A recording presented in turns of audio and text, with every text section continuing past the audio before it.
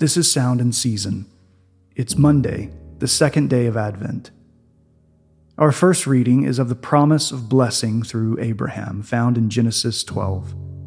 I will bless those who bless you, and him who dishonors you I will curse, and in you all the families of the earth shall be blessed. Our second reading is the fulfillment found in Acts chapter 3. You are the sons of the prophets and of the covenant of God made with your fathers, saying to Abraham, and in your offspring shall all the families of the earth be blessed. God, having raised up his servant, sent him to you first to bless you by turning every one of you from your wickedness. This is the word of the Lord. Thanks be to God. God promised Abraham that he would make a new nation by calling a people to himself, and through Abraham's offspring, he would bless his people forever. These covenant promises were astonishing in every way, but perhaps the most outlandish aspect was that the promises were centered upon offspring, something Abraham and his wife Sarah did not have. Nothing Abraham could see in his life made the promises of God seem possible. He had no land, no great name, and no family to be blessed by God. All Abraham had was the promise of God. And believe it or not, that was all Abraham needed.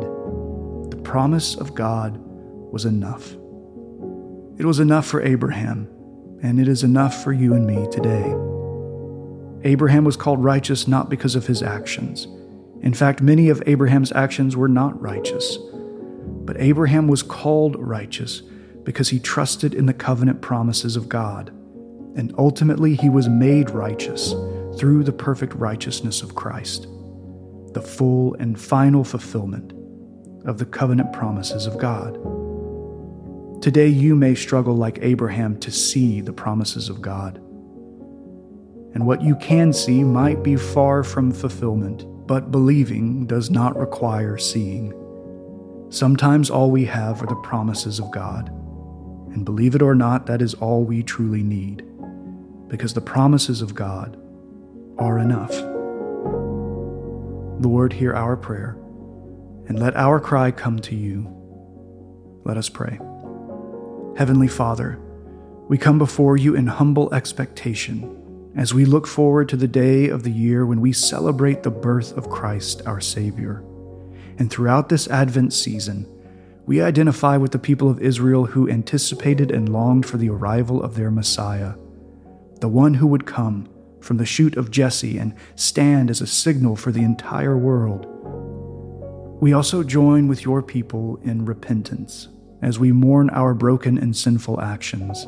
We acknowledge that we are guilty of turning away from the God who created us and that we are in desperate need of forgiveness and salvation.